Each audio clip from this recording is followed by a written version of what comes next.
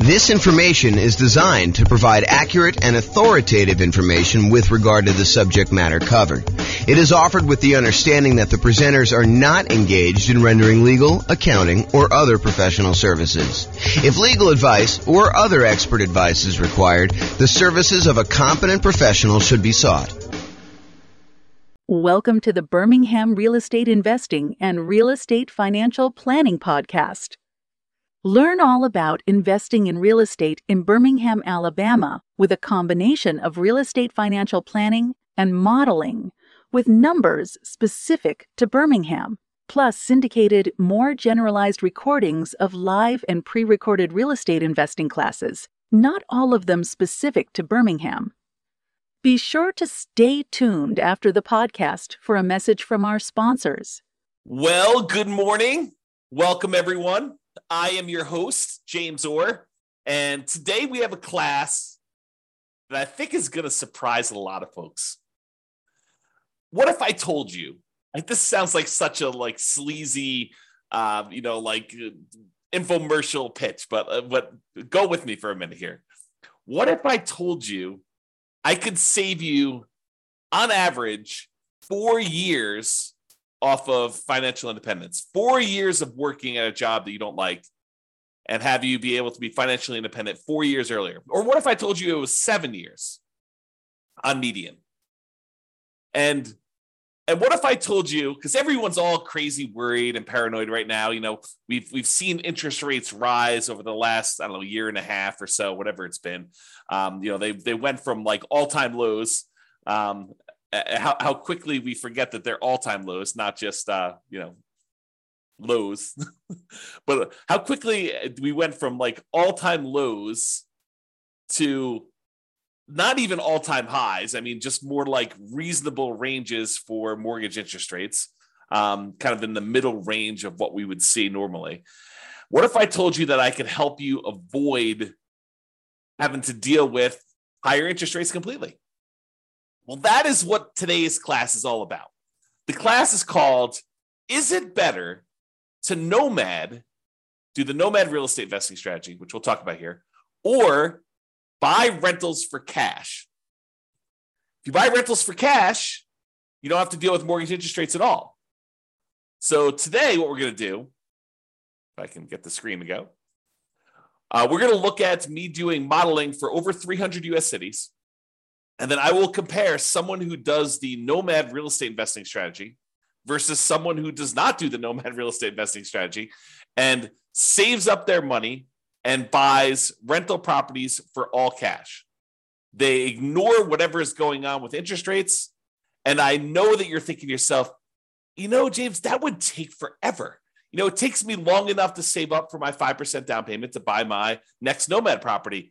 To save up 100%, to save up, whatever it's going to be, $500,000, depending on the market, in order to buy a rental property, all cash, that is going to take forever. There's no way that's going to be faster to getting me to financial independence than doing this Nomad strategy and acquiring, 10 properties for 50% of the down payments, because, 5% times 10 is 50% if I'm doing my math right. So in the same time I could save up for half of a full property, I'm able to buy 10 Nomad properties. There's no way that buying a property free and clear, all cash, saving up that money is going to get me there faster. And won't you be surprised? That's what we're going to see today. It's going to be awesome. So I modeled this in over 300 U.S. cities. And here's what we're going to be comparing. In both scenarios, I've made the assumption, and before I even go into this comparison here, I will tell you that assumptions matter. And if we change one little thing, for example, I'm about to tell you that everybody is buying an owner-occupant property first. So they're all buying a property to move into at 5% down. They're going to live there, and they're going to, depending on whether it's doing the Nomad strategy or they're buying the rentals, they're either going to live there forever or they're going to live there until they buy their next property. However, what I'm going to point out to you is if we change any assumption, if we say, look, they're not going to buy an owner-occupant property first. They're going to rent, as an example, although it's hard to rent when you're doing Nomad, but they're going to rent the property. That would change some of our assumptions.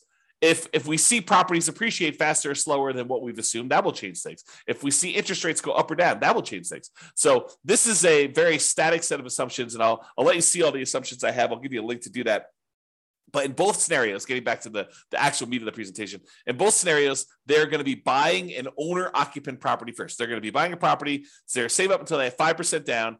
Then they're going to buy an owner-occupant property. They're going to live there, and they're going to either stay there forever, or if they're doing the nomad strategy, they're going to use that to kind of bounce into the next property. Okay, so in both cases, though, whether they're buying rentals all cash or they're doing nomad, they're both buying an owner-occupant property, moving in there first. With the nomad strategy is someone basically buying a property, moving into the property, living there for at least a year, then converting the previous property to a rental, moving into the next property with 5% down or 3% down. In this case, we're doing 5%, but moving in there with some low down payment, owner-occupant loan, living there for a year, then converting that one to rental and repeating the process until they have as many rentals as they desire. Okay, so with the nomad strategy, I'm specifically saying they're saving up until they could buy 5% down owner-occupant properties. They're going to live in that property for at least a year and until they've saved up to buy the next property, because sometimes that's more than a year. It might take them more than a year to save up 5%. And we acknowledge that. We plan for that. We model that in our analysis. And then they repeat that until they have up to 10 properties total, 9 rentals, and then 1 that they're living in. The last one that they purchase, it also happens to be the most expensive property that they purchase because property values are going up over time, is also the last one to be paid off. So that's the last property to become free and clear, because the other properties they paid off, they're all on 30-year mortgages. They pay off after 30 years. The last one they bought is at least 10 years later. And so that one pays off after year 40. Okay. They buy the next property when they've saved enough for down payment, plus closing costs, plus 6 months of reserves for personal expenses, plus 6 months of reserves on any properties they already own to that point, and the property they're about to buy. And they can qualify for the loan based on a 45% debt to income ratio. So they have to be able to qualify. We're not just saying, you could buy a property and not qualify you.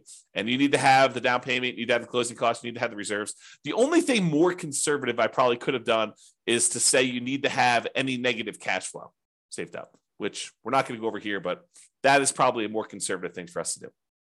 Okay. So that's what the nomad people are doing.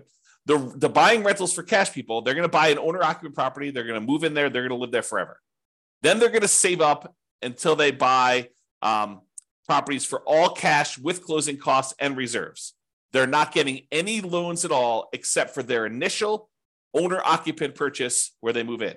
And they're going to buy up to 9 rentals this way. Although I will tell you, because you have free and clear properties and the cash flow on a free and clear property is so much better than buying a property with little down or even regular 20%, 25% down, you need a lot fewer of these in order to qualify to be financially independent. Okay. If you want to see my detailed modeling of all this stuff and be able to kind of mouse over on the charts and see my assumptions and drill down to stuff or see any updates, because if I change any of the numbers, those numbers will change. You can go to the link on the page. I'll put that in the show notes if you're listening to this on the podcast as well. That way you can click through and watch it. Okay. So one of the things we're going to measure is how long it takes them to be financially independent. The other thing we're going to measure is what their net worth is at year 40. So we're going to arbitrarily pick year 40 and say at year 40, what's their net worth? And also how many months or years it takes for them to be financially independent. And so I should probably define for you what financially independent means to me so that you understand what the math is. So they're financially independent when the income from their investments exceeds their expenses. And each city has its own expenses. If you live in a more expensive city, you make more money, so your savings rate is higher. I mean, the dollar amount you're saving, it changes based on what city you're in. Still the same percentage. But then the amount of money you make in different markets changes because the prices of properties in those markets change as well. So in order for you to be financially independent, though, you need to overcome whatever that income is. You need to replace the income you were making in that city. So more expensive markets, they may make more money, but they also have a higher threshold, a higher bar in order to be financially independent. Okay, so in order to replace that income, it needs to come from these 5 sources. So there's 5 ones that we're really not doing anything with in this particular modeling, but do come into play. So any passive income from Social Security, any passive income from any annuities that they might buy, and any passive income from any pensions. We're not doing any modeling with that. We're really primarily focused in on 2 sources of income for the modeling that we're doing, but those other 3 would normally count in order to see if somebody were financially independent. The 2 that we're primarily focusing on is the net positive cash flow for many rental properties. So you take all the income they're getting from their rental properties and you subtract out all the expenses they have on that property, vacancy, principal and interest payments from their mortgage if they have one. Some of these guys are buying free and clear. Any property taxes. If they have PMI, which they will if they're buying 5% down, they have PMI payments until that drops off. Any property insurance payments they're making on that, any maintenance on the properties, and any property management, although they're managing the properties themselves in this particular modeling. Okay, so any net positive cash flow, all the income minus all the expenses. And in addition to that, if they have extra money left over, if they basically have money sitting in a stock market account earning, whatever the stock market account is earning, they take that amount of money and they multiply that by what we refer to as a safe withdrawal rate. The most common one, and I think the one we're using in this case is probably 4%. So if they had $1 million in stock, they'd be able to say $40,000 a year of that is contributing toward whether or not they're being financially independent. So we use that too for any extra money they have left over. So if they get to the point where they've bought all their properties, now they have this account balance just growing over time, that would also contribute to them being financially independent. So the sum of all 5 of those things, in this particular case, these 2, net positive cash flow from rental properties and the invested assets times the safe withdrawal rate, plus if they had this going on, which they don't, Social Security, annuities, or pensions, then all of those combined would then see if they have exceeded their income that they had from their jobs. And that is how we would define them being financially independent. Okay.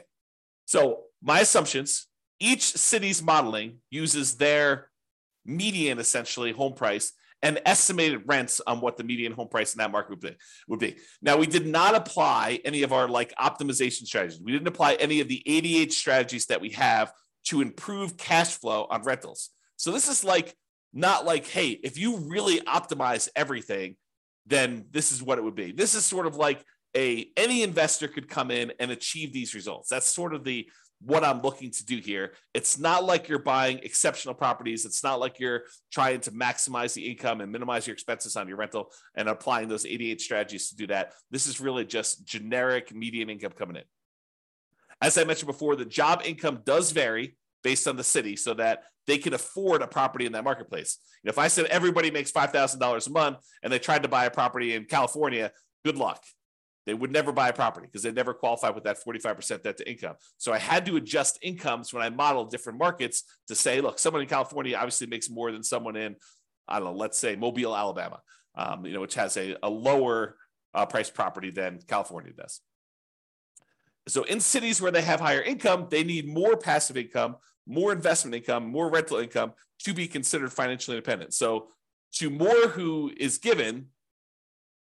who more is given, more is expected in order for them to be financially independent. It's another way of thinking about that. We do start everybody with just enough for a down payment to buy a 5% down owner-occupant property with closing costs. So about 7% of the property prices in that market. I set a threshold at the bottom to be at least 10K, which I'm not even sure anyone hits the minimum. But they are buying an owner-occupant property in both scenarios, whether they're doing Nomad or whether they're buying all cash. Now realize though, with Nomad, they keep moving out of it into their next owner-occupant property. When they're buying properties for cash, they live in that first property forever. And this may actually come into play because if they actually pay off their owner-occupant property, the amount that they need in expenses actually goes down. And so the amount that they need to be considered financially independent actually goes down because they no longer need to have that mortgage payment in order to be considered financially independent, which is interesting and may come into play because with the Nomad one, that's 10 years later at least, right?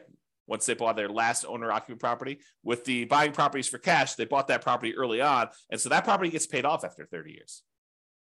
Interest rates. Here's my assumptions for interest rates. When buying an owner-occupant property, we're assuming they're getting a 6.5% owner-occupant interest rate with 5% down. And in addition to that, it does have private mortgage insurance. That private mortgage insurance is the insurance you pay because you didn't put 20% down to protect the lender in case you default. That's what PMI is, private mortgage insurance. Now, if they were buying rentals, which they're not, right? They're buying owner-occupant properties, but if they were buying rentals and they're paying cash for the other strategy, the rental interest rate I've made the assumption would be 7% for non-owner-occupant, 20% down, and that would not have PMI because you're putting 20% down in that case. But again, we're not using that number because they're buying properties for cash. Okay. I also assume that they're earning 7% per year in the stock market as their rate of return there. And I modeled this out for 100 years. I used to model it out for shorter, but I started doing 100 because sometimes they'd be financially independent right after I stopped my modeling. And I was like, look, we'll just do 100 years and see what it looks like for all those. If you want to see my assumptions for any of these, go to realestatefinancialplanner.com/model, MODEL, and you'll be able to see like every different city, a whole bunch of analysis for like all the cities at once. But then you can drill down into any given city and see what my actual modeling is for that particular case, whether they're doing Nomad or buying properties for cash or whatever they're doing there. All right, so here we go. This is it. When do they achieve financial independence? So there's 305 cities that I did this modeling for, 305 different US cities. So in the baseline Nomad model, they achieved financial independence faster in 84 out of the 305 cities. So in 84 out of 305 cases, it was better for them as far as speed to financial independence goes, to get to the point where they are completely financially independent. They no longer need to work anymore. In 84 cities out of 305, if they do the baseline Nomad model, buying a property with 5% down, moving in, live there for a year, converting it to a rental. Okay. In 10 cities, it didn't make any difference which model they took. So 10 out of 305, which is what? I don't know, 3% maybe? About 3% of the time, didn't matter what, you could have picked either, doesn't matter. But in 84 cities, it was better for you to do Nomad, which means that in 211 cities, about 2/3 of the time, it was better for you to buy an owner-occupant property and then save up money forever, it seems like, in order to buy a property for all cash, then use whatever extra money you have saved up to then save up for the next one that you're going to buy all cash, and repeat this until you're financially independent. It was faster for you to be financially independent if you did that 2/3 of the time in 2/3 of the cities by doing the all cash model. That's crazy, right? I think this surprises a lot of people. They're like, wait a minute, how is that even possible? It's going to take you forever to save up this amount of money in order to buy the properties for all cash. And I'm telling you, it surprises me. But the challenge is this, right? Like, I think a lot of folks, they assume maximize leverage, get into the deal as quickly as you can, get onto the property so that you kind of let your properties appreciate with you.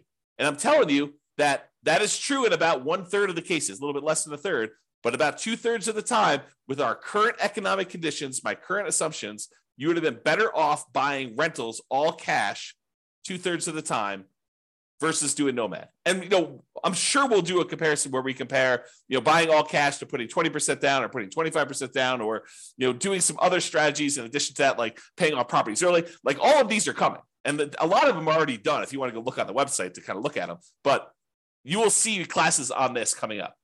And we'll see like just how big of a difference doing things like paying off properties, paying off the owner-occupant property, paying off my rental properties, paying off my rental properties with cash flow, paying off my rental properties or only when I have enough to pay them off in full. Like, there's all these differences that are going to come into play, and we're going to see how that plays out. And as the market conditions change, as interest rates go up and down, and maybe the stock market rates of return vary a little bit, or the prices of properties in different markets change, we can adjust all those and rerun them. So 6 months from now, we may have different analysis using slightly different numbers. If rates go up to 10% or they go back down to 3%, we'll rerun them and you can see. Okay. All right. So shocking, but 211 cities, it's better to do the owner occupant than to buy up to nine properties, all cash, than it is to do Nomad, which is 84 cities. And here is the distribution of when they actually end up being financially independent. It looks like there's a lot of clusters right around here when they pay off their first property. So for a lot of these situations, there's a lot of them that become financially independent when they were otherwise buying properties for cash when they pay off their owner-occupant property completely, right? Because that happens after 30 years. And so right after this 360-month period, there's a big bump of a whole bunch of them becoming financially independent. And you don't see that for those doing Nomad because that happens at least after month 480, sometimes even longer. Yeah, but you can see this distribution. And there are some cases where it took a long time for them paying all cash for properties, and there are more of these baseline Nomad ones that have done that. Okay, so it's not like universally better, but 2/3 of the time it's better. Okay, this is a chart showing you. This answers the question of, so is it the more expensive markets where this is the case, or is it the less expensive markets? And I will tell you that it looks like sometimes when you're buying properties in more expensive markets, it tends to be better to do them all cash, which is surprising for me, at least. I don't know, probably for you too. But it's not universally true. It's not like, hey, on the low end, it's always better to do Nomad. On the low end, sometimes it's better to do Nomad. Sometimes it's better to pay all cash. But for the higher end, it seems like most of the dots, which represents each city, most of the dots show you that it's better. It's green when you do the 9 properties all cash as prices get higher. Now, this is an exception. This one's about $1 million, a little bit less than $1 million property prices in that marketplace. And in that case, it's better to actually have done Nomad. But a lot of times it's better, like these green dots over here, as properties get more expensive, it shows you that. Okay. The other thing I'll point out is sometimes it's a lot better. Like over here, it's a lot of months better to have done all cash than it is to have done Nomad because you can see the distance from this 0 shows you how much faster it is. And so sometimes it's just a little bit faster when they're really close to 0, either side of the line. And sometimes it's a lot faster. Like this is over 100 months faster, which is like what, 8 years, 9 years, 9 times 12, is it's in months. So this is about, 8 or 9 years or so faster. And then these are more than that to go ahead and see. Okay. All right. So now we talked about speed to financial independence. You're like, okay, maybe in some cases it might be faster to do all cash, but what about net worth? If you're buying all these rental properties with 5% down, you're highly leveraged. Surely net worth has got to be better when you're doing the Nomad strategy because you're buying properties, you're leveraged, your net worth is growing. And so what is net worth at year 40? It's kind of our arbitrary cutoff. We could do charts for all the net worth throughout the whole time, but we're basically picking year 40 to compare. And I will tell you, in 245 of the cities, out of 305, 245 out of 305, which I think is about 80%. I'll ballpark in that. I could be wrong on that, but I think it's about 80%. 80% of the time, your net worth is higher if you did the Nomad strategy. So 80% of the time, you'd have a higher net worth if you did the Nomad strategy. 47 cities out of 305, you would have a higher net worth if you did the all cash model. And in 13 cities, it didn't matter at all. Okay. So realize that we're kind of splitting our goals here. If you want to be financially independent fastest, the majority of the time, it's better to do the all cash ones. If you want to have the highest net worth, it might be better for you to do Nomad. Crazy. You have to make a decision. Do I want FI or do I want highest net worth? And sometimes it's a combination of those, right? Sometimes you're willing to do a little bit of each. Maybe you don't, not that we did this today, but maybe you don't save up until you have all cash. Maybe you save up until you buy the property with 50% down. And we can see what that would look like if we decide to model that in the future. All right, here's the net worth difference. When you do the ones where it's all cash, those tend to be relatively small differences in net worth. So where that is the winner, it's not like you have massively higher net worth. It is relatively small amounts of more net worth when you do it that way. When you do the Nomad model, sometimes it's significantly higher net worth, like tens of millions of dollars better.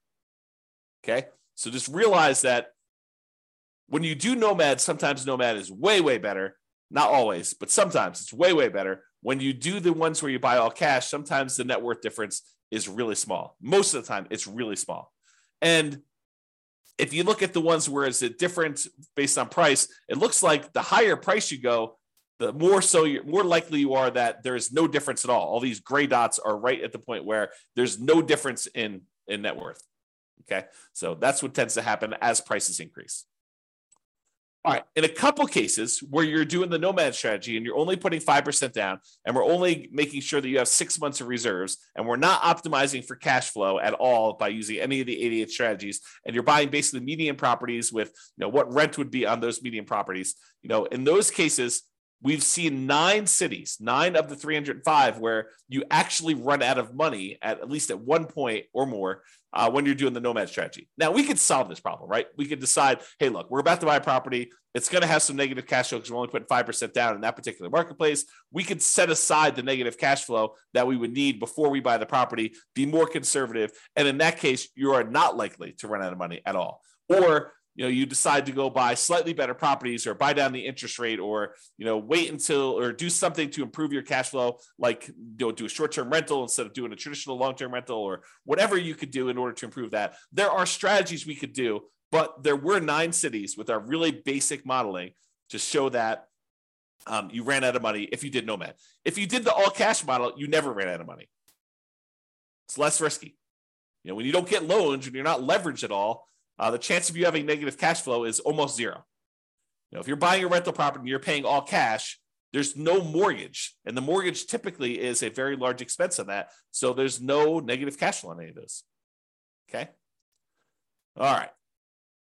And you can see that it tends to be the higher price properties that tend to be the ones that ran out of money. So definitely over $1 million, except for a couple here around 500,000. There are like maybe 2 that were under 500,000. The rest of these were, $1 million properties or more. Those are the ones that tended to be the ones that ran out of money. All right, now here's the summary. And this summarizes, like net worth and how much they were short and the number of properties that they bought and how long it took them to achieve financial independence, plus 6 different measures of risk. Okay. And so I did both the median of all of these for all the cities, and then I do the average. So on median is when you take all the different numbers. So let's say we're talking about net worth at year 40. So you take the lowest net worth at year 40 and you take the highest net worth at year 40. The median is the middlemost number from that list sorted highest to lowest. Okay. And so the median net worth of someone doing the Nomad strategy is about $8.2 million 40 years in the future. If you want to know what that is, sort of like today's dollars, if you divide by 3, you'll get a rough idea. So it's like, 2.6, 2.7, somewhere around there, is about what the net worth would be in today's dollars, if you think about that. Okay. So that's for someone doing Nomad. $8.2 million is what it is in the non-inflation adjusted back to today. So what was it if you bought the properties all cash? Well, it was 6.8, a difference of $1.4 million. Or another way of saying that is when we look at the median, doing Nomad was 17.5% better in terms of net worth. Non-trivial. It's not insignificant. 17.5% better for you to do Nomad. If we look at on average, though, Nomad was 30% better because some of them were really, really significantly better. So the average for the Nomad one was 11.9 million net worth. The average for the buying all cash one was 8.2 million. And so that's a $3.6 million difference, or about 30.5% better to do Nomad in terms of net worth. However, let's look at how long it takes someone to be financially independent, the minimum target monthly income in retirement achieved. Okay. So if you did the Nomad strategy, it took you 529 months on median versus 447 months. That's a difference of, on median, the middlemost number, of 82 months. 7 times 12 is 84, if I'm not mistaken. 7 times 12 is 84. I think it's 84. So that's about almost 7 years better to do the all cash one. It's about 15%, 15.5% better to have done all cash for achieving financial independence on median. If we look at average, it was 547 months on average, to do Nomad, or 498 months on average to do the all cash ones. Let me take a drink and mute myself. Okay, I'm back. All right, so for the baseline Nomad one is 547 months versus 498 on average, or about 49 months difference. About 4 years on average faster for you to do all cash rentals than it was for you to do Nomad, or about 9% better. Remember at the beginning, I said, what if I could save you 4 years off of your, the time you were working a job you didn't love to become financially independent? Well, that's what I'm showing you. On average, it's 4 years faster for you to do all cash than to do Nomad. So if you were planning on doing the Nomad strategy right now with our current economic conditions in all the different cities in the U.S., 305 cities that we modeled, it's 4 years faster for you to save up and do all cash. Mind blown. Okay, now let's look at risk. When we look at the median for risk, in all the ways that we measure risk. Risk is usually about like how much can rents go down before you have negative cash flow, or how much can prices go down before you have, negative equity, or like what's your debt to income rate, your average debt to income for the whole scenario, or what's your average debt to net worth. If you kind of want to measure like how much debt load you're carrying compared to your net worth, or your liquidity to your debt to account balance, like all of those are different measures of risk. And a lot of them include a measure of risk as measured through debt load, like how much debt you have. And then, of course, the number of months of reserves. But in 5 of the 6 different measures of risk, you would have been better off paying all cash. Well, if you think about it, it makes sense, right? You're not getting loans on these properties, so it's less risky to do those types of strategies. If you don't have any debt at all, your debt to income is going to be better, right? If you don't have any debt at all, well, you do have debt because you're buying the owner-occupant property at first. But if you only have one property that has debt and 9 of the other ones don't, then you're going to be less risky. If you only have one property with debt, 9 of the other ones don't, your debt to net worth is going to be better, or your debt to your account balance is going to be better. And so in all those cases, both in average and median, it is better, less risky for you to buy the properties all cash. So with less risk, you also are financially independent faster. However, when you take on this more risk, you end up with, on average and on median, a higher net worth. Not universally, there's somewhere it's different, but most of the time. Okay?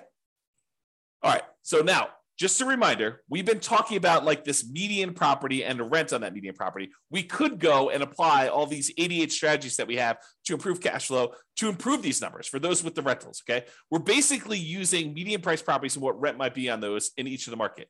You, as an individual, should be able to choose and do better than what I've talked about.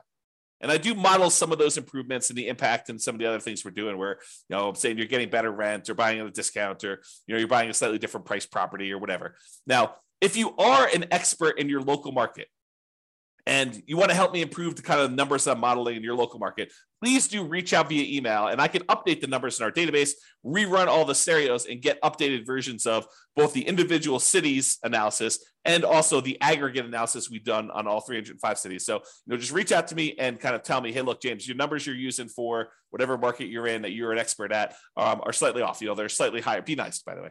But they're slightly higher than what they should be, or they're slightly lower than what they should be. I'm not looking for like the best case of, well, I did this deal 3 years ago and it was amazing, and so we should use that for the modeling. No, what I want to use is numbers that any real estate investor could go in and achieve. I don't want to set this bar and say, the top 5% of investors in that market who are just like destroying it, they're crushing it, they're doing like most amazing that they possibly can. I don't want to use those numbers because it's unrealistic for others to achieve that. So I want to use the numbers that any real estate investor that goes into that market could use and realistically achieve.